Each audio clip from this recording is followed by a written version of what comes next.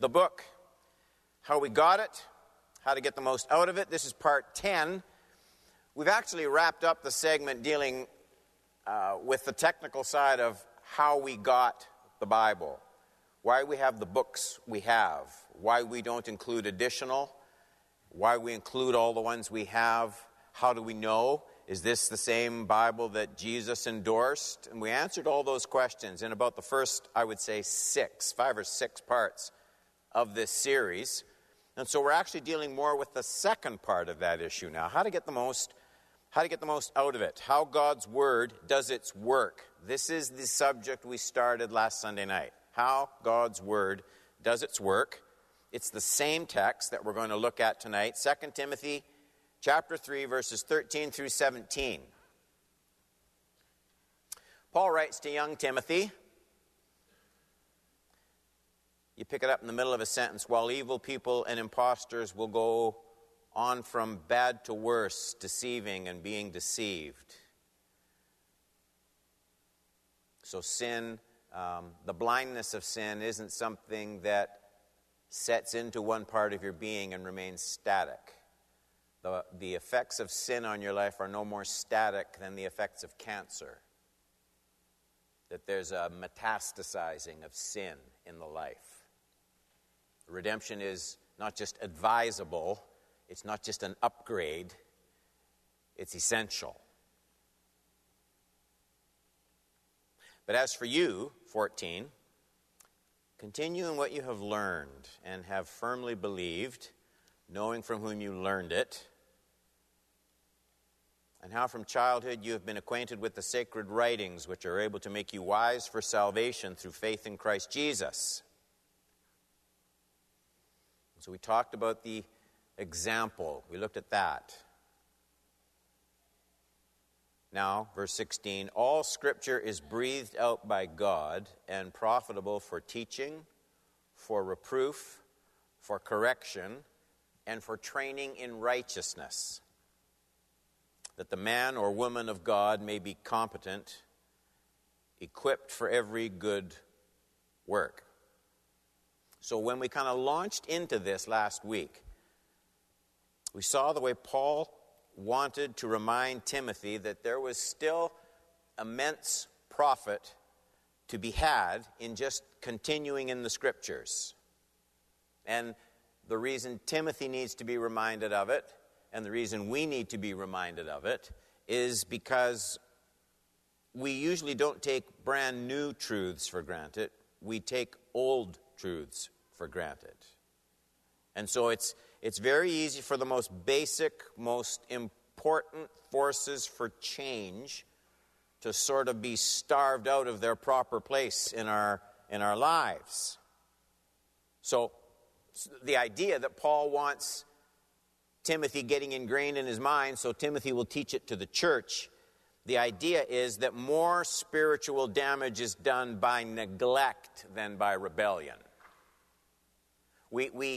And the problem there is, just because of conscience and the work of the Holy Spirit, we're usually aware, even if we don't listen, we're usually aware of when we're rebelling against God. We're not always aware, by the very nature of neglect, we're not always aware when we neglect important things from God.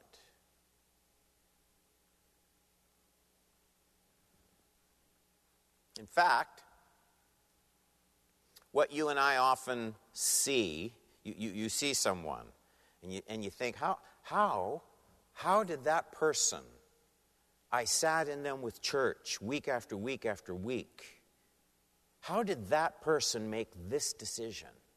How does a person go from here to there? And when you see something that just looks like flat-out rebellion to the Spirit of God in any Christian's life, know that what you're observing there is just at that specific moment, it's only the outward fruit of an inward neglect that had been brewing for a long time. Only nobody saw that, because we don't usually notice that. We don't usually even care about that as much as we should until the rebellion. until the catastrophe, until the disaster, until the huge blunder. But it's the neglect previously that caused it.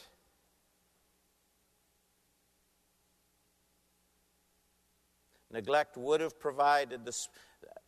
Dealing with neglect, would have provided the spiritual strength and light and wisdom, just ordinary balance in the sound teaching of God's Word. If it weren't neglected, if we considered it, like we talked about in this morning's teaching, it would have kept the life from that flare-up, from that rupturing of grace. And so, Paul tells Timothy, he doesn't need something new, something spectacular. He only needs to continue in the Scriptures as he was taught from childhood. And as we jump ahead in this very passage, we find that the Scriptures all by themselves, verse 17, all by themselves, the Scriptures, if they're studied faithfully, humbly, obediently, they are absolutely, the word used is adequate to make each of us into a man or a woman of God. It's the same thing Jesus said. Jesus said it in John 8, 31 and 32. If you abide in my word, it's the abiding thing. If you abide in my word, you are truly my disciples. You will know the truth. The truth will set you free. So, here's where we're going tonight. How do the Scriptures do that in my life? That's what I want to know. How do the Scriptures make us absolutely adequate? Adequate doesn't mean average. It means all the resources necessary. That's what it means. There's an adequacy, a fulfilling of purpose in the Scriptures. They will accomplish this. How do they make us adequate to be men and women of God? How do they set us free? Do they do that for everyone? Everyone who has a Bible? Everyone who cracks it open? Is it always going to be successful in that way? Is it an automatic process? If it's not, then what are the steps?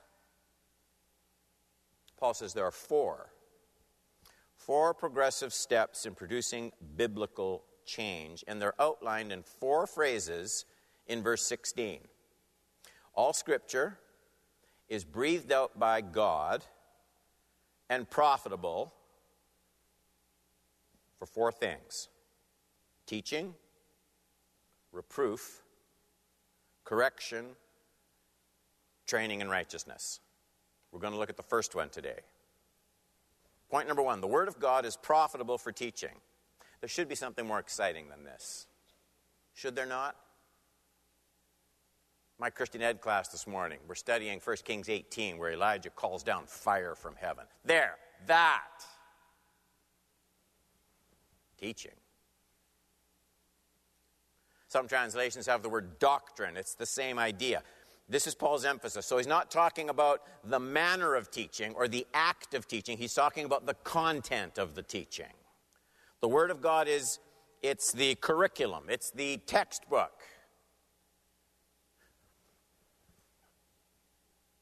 If you want to know God, you have to start with His Word. It's not all there is to it, but it is the only starting place. In fact, you will probably know God no better than you know His Word. And that's why Paul talks about several things that the Word does, but the first thing he lists is this idea of teaching. You can't follow what you don't know. You can't obey what you haven't learned. You'll end up living your life under the tyranny of just being pulled in different directions by changing impulses and moods and what you thought was a hot worship time and which one didn't reach your heart.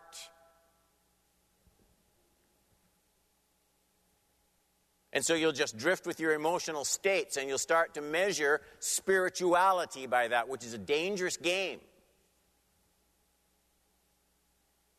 And so Paul explains why knowing God is so closely linked with knowing his word. He does it in 2 Timothy 3:16, the very first part where he says, all Scripture is, well, it's breathed out by God, he says.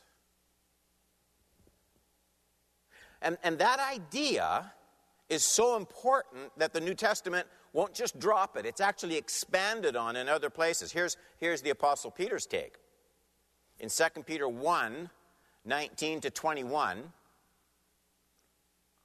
Peter has just been talking about the experience he had where he was on the Mount of Transfiguration, where he saw Jesus transfigured, and Moses and Elijah. An unbelievable experience.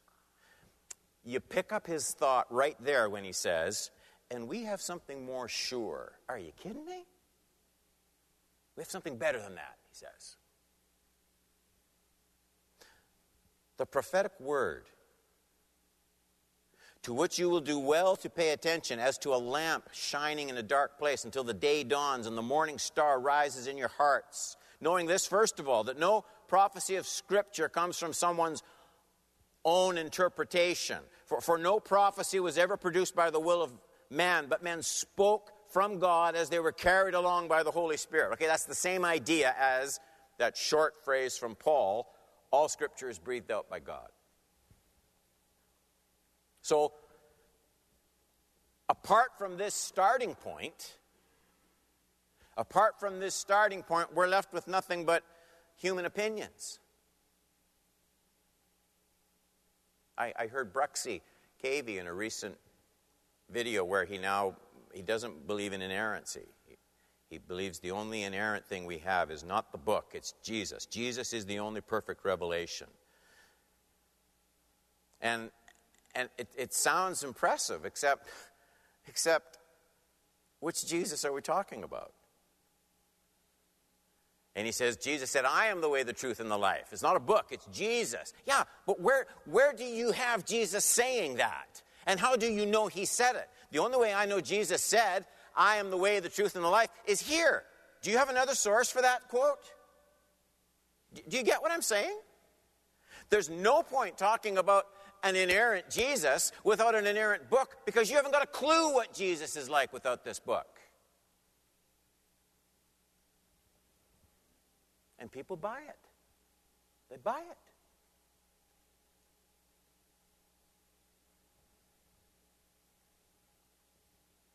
No one has to prove to me that Jesus is more precious than anything. The point is, Paul says, here's the starting place for what you're going to know, if you want to know it with certainty.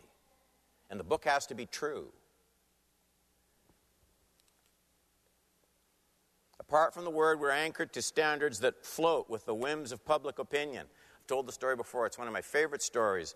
When Robert Schuller was still alive in the Crystal Cathedral, I never endorsed the teaching, but it was a neat place. I was there once for church, and it had this massive parking lot, about the size of 3 football fields. He tells the story in one of his books of a little lady, and she was panicking. She came up, and she said she couldn't find her car anywhere in this massive parking lot. And he was very gracious, and he took her himself. They walked out. She had his arm, and he said, where did you park it? She said, well, I parked it by a school bus. I thought it would mark the spot. And he said, that's good, lady. Next time, park it by that light post. Something that won't move. The church has nothing else to teach but the Word of God. It's not one of the things we do. It's the thing we do. Just pay attention to me, okay? Focus.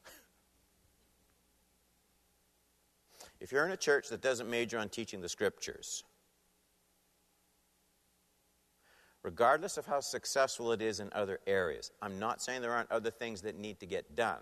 What I am saying, if you're in a church that doesn't start here with the teaching of the Scriptures, you're wasting your time. You're wasting your time.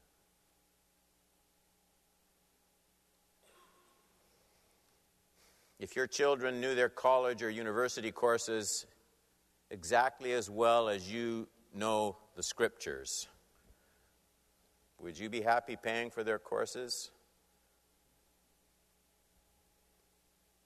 Could they pass and get a job? Would they excel in their field? Never lose your zeal.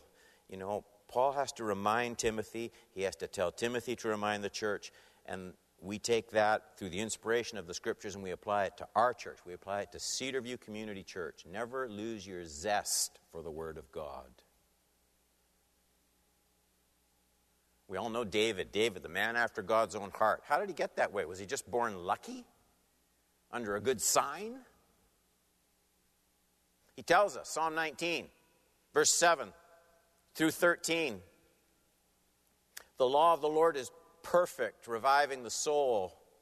The testimony of the Lord is sure, making wise the simple. The precepts of the Lord are right, rejoicing the heart. The commandments of the Lord pure, enlightening the eyes. The fear of the Lord is clean, enduring forever. The rules of the Lord are true and righteous altogether. More to be desired are they than gold, much fine gold.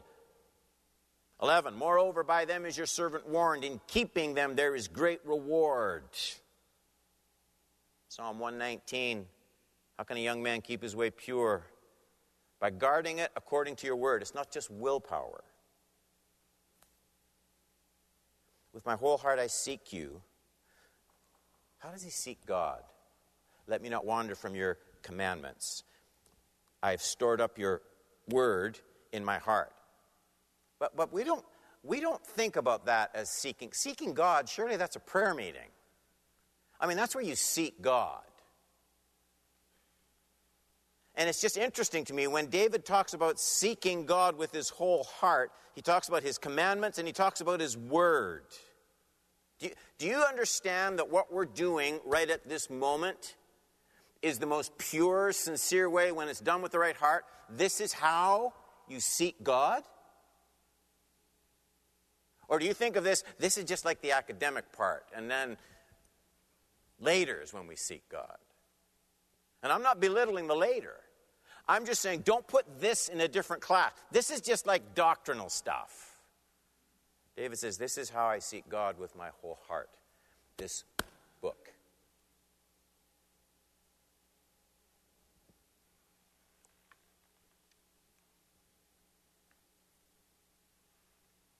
When you want your life changed, there may be many things to do. But when you want your life radically changed, it's important that you know what to do first. Because when you think about having your life transformed, that means changed, the first question you ought to immediately ask is, changed into what?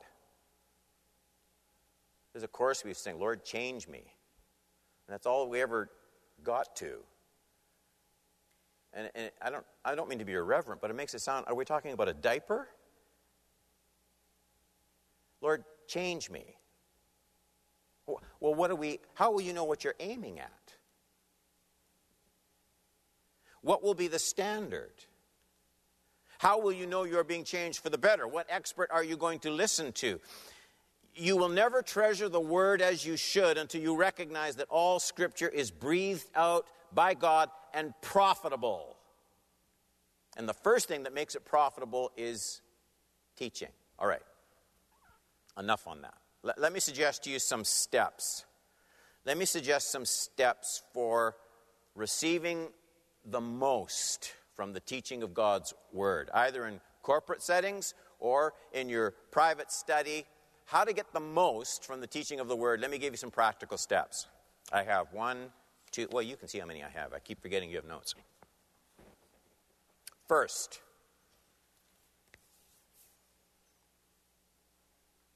to produce biblical change, I must give the Word adequate time in proportion to the time given to other pursuits. It's the last part of that sentence that's the most important.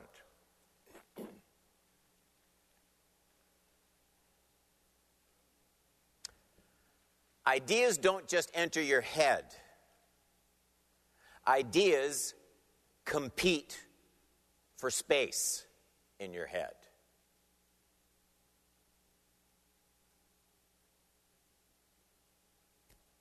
told you that it was a cute story that actually happened to me. Sometimes you wonder whether these stories are true. This is honestly true. It happened in this church, and it happened recently where I asked, I'm sorry that I say a woman, but it was a woman, and she told me that she had made a resolution.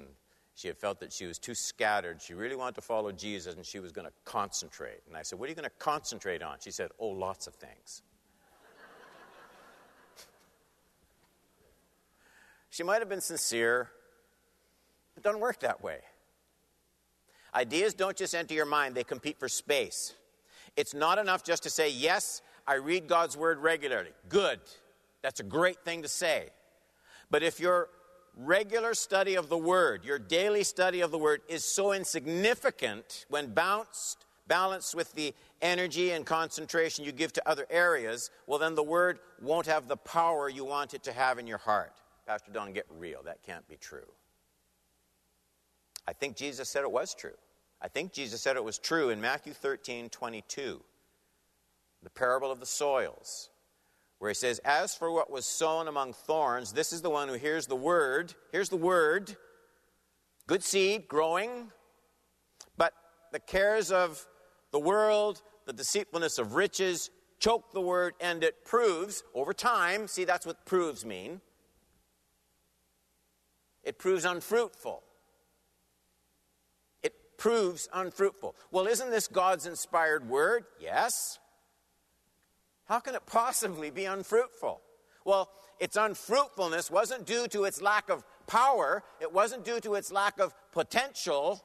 The unfruitfulness came from the competition with other things in the same heart and mind.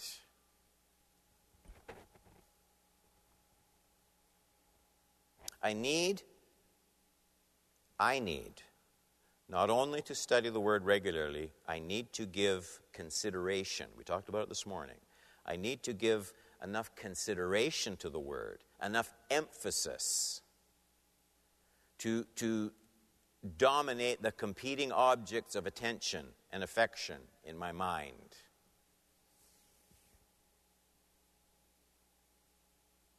I need to give the Word enough time and space to have it rinse my mind of competing ideas. I must give the Word enough time and emphasis to overrule the pull and influence of the world, which is massive in my life. There must be enough of this to create an adequate counterweight to the other influences of my life. Do you get what I'm saying?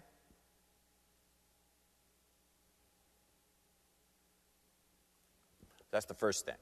Secondly, to produce biblical change, I must humbly and wholeheartedly agree with what the Word says about my life.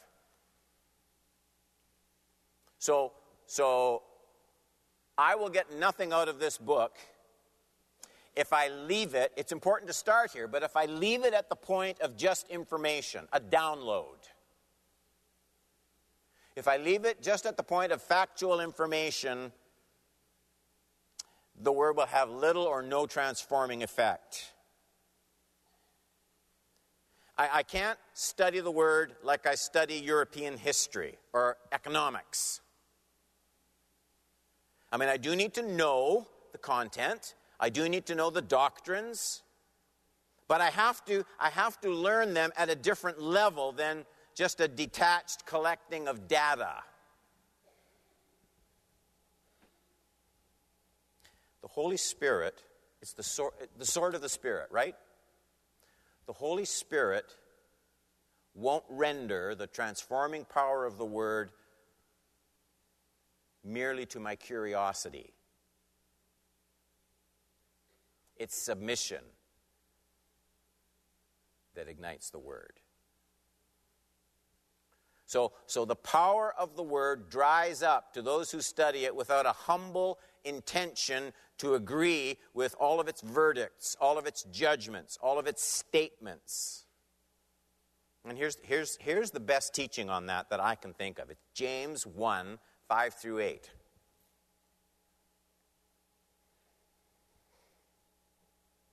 Here's a classic description of a powerless reception of divine truth. James 1:5, if any of you lacks wisdom, let him ask God, who gives generously to all without reproach. That's without a lecture. Reproach means the number of times I went to my dad, and until it was a different day, so don't laugh. But I can clearly remember when I got 25 cents for an allowance, and I can remember when I got 50 cents for an allowance. But when it went to 50 cents, and I went and asked for my allowance, because it was 50 cents instead of 25, it was always accompanied with a lecture. What did you do with the last 50? That's giving with reproach. Okay. He gives generously to all without reproach. It will be given him. But let him ask in faith with no doubting, for the one who doubts is like a wave of the sea that is driven and tossed by the wind. That person must not suppose he will receive anything from the Lord. He's a double-minded man. He's unstable in all his ways. Okay. James deals with a pretty practical issue. I mean, someone needs wisdom. That's what he's talking about. If any of you lacks wisdom. This isn't prayer for a gold Cadillac or money. If any of you lacks wisdom, maybe a major crisis. But James says it won't work if you approach God with a double mind. That's verse 8. That is, I can't approach God either in prayer or in the Word if I'm not sure yet whether I'm going to do what God reveals I should do. You can't go to the Word, you can't go to God for wisdom, and then decide whether you like what you're hearing. It's not like test driving a car. James says, so you can't fluctuate. You can't be double-minded. You can't be waffling when you approach God. That's what double-minded means. He's not yet committed to carrying out God's will when he receives it. And James says, you can't get a thing from God like that.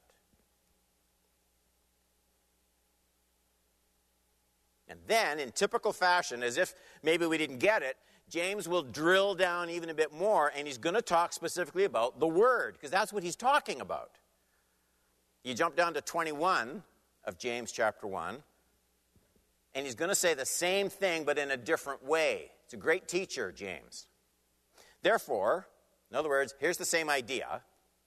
Put away all filthiness and rampant wickedness, and receive with meekness the implanted word, which is able to save your souls. What kind of word is able to save your souls? The Bible? No, the implanted word.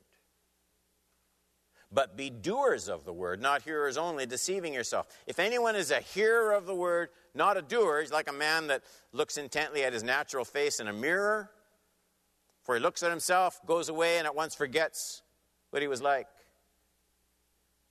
But the one who looks into the perfect law, the law of liberty, and perseveres, being no hearer who forgets, but a doer who acts, he will be blessed in his doing.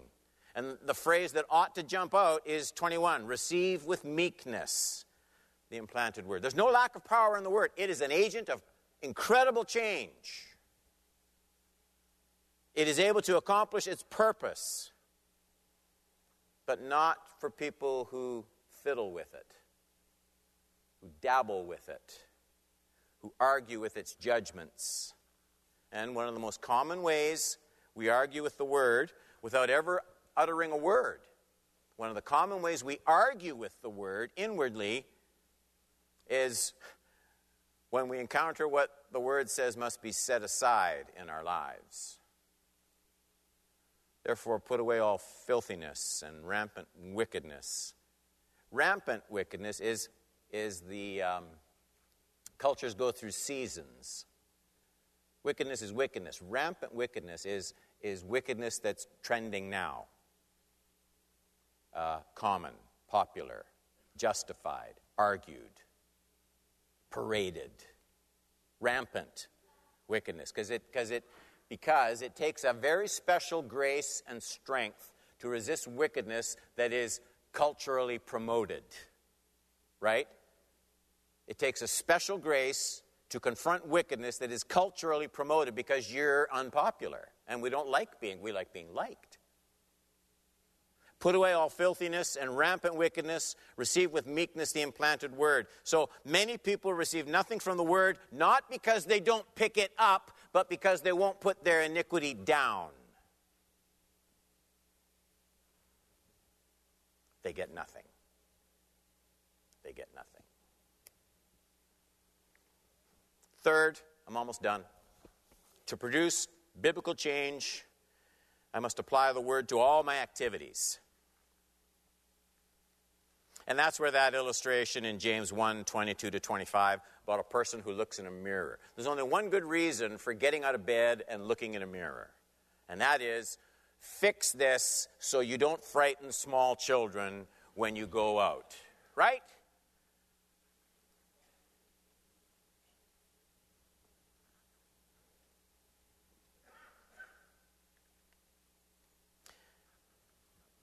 The word, James says, the one who looks into the perfect law, the law of liberty, and perseveres, looks into it, being no hearer who forgets, but a doer who acts, he will be blessed in his doing. So even biblical truth, even powerfully inspired, inerrant, breathed out by God, biblical truth is absolutely useless unless it's applied.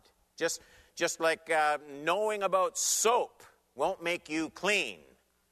You have to use soap or whatever you use. The scriptures have to be obeyed.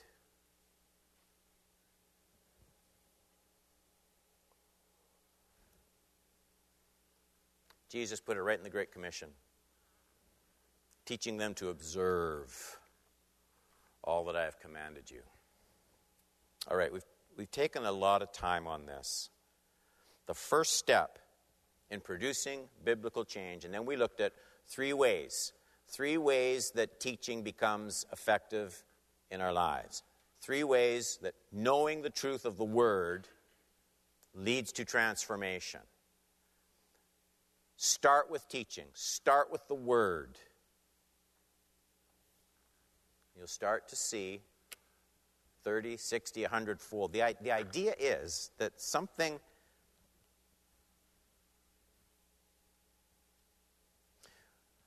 Because teaching seems like such an ordinary thing, I don't mean my teaching, I mean whatever kind of teaching from the Word. That's what I'm talking about. Okay, I'm not talking about me.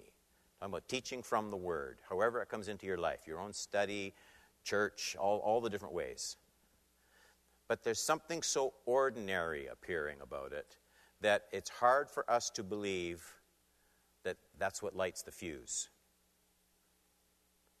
And when Jesus talks about the seed in good soil, 30, 60, 100-fold. The idea here is that even though this looks very ordinary, look what we're doing tonight. I mean, you could be at home, you could be... Here we do this all the time, don't we? You sit there, I sit here, we go over the Word. It's not a big deal. And Jesus says something exponential starts to happen with a beginning that looks so ordinary. It's profitable for teaching. And we have to be told that, so we go to our graves still believing it. And everyone said, let's pray.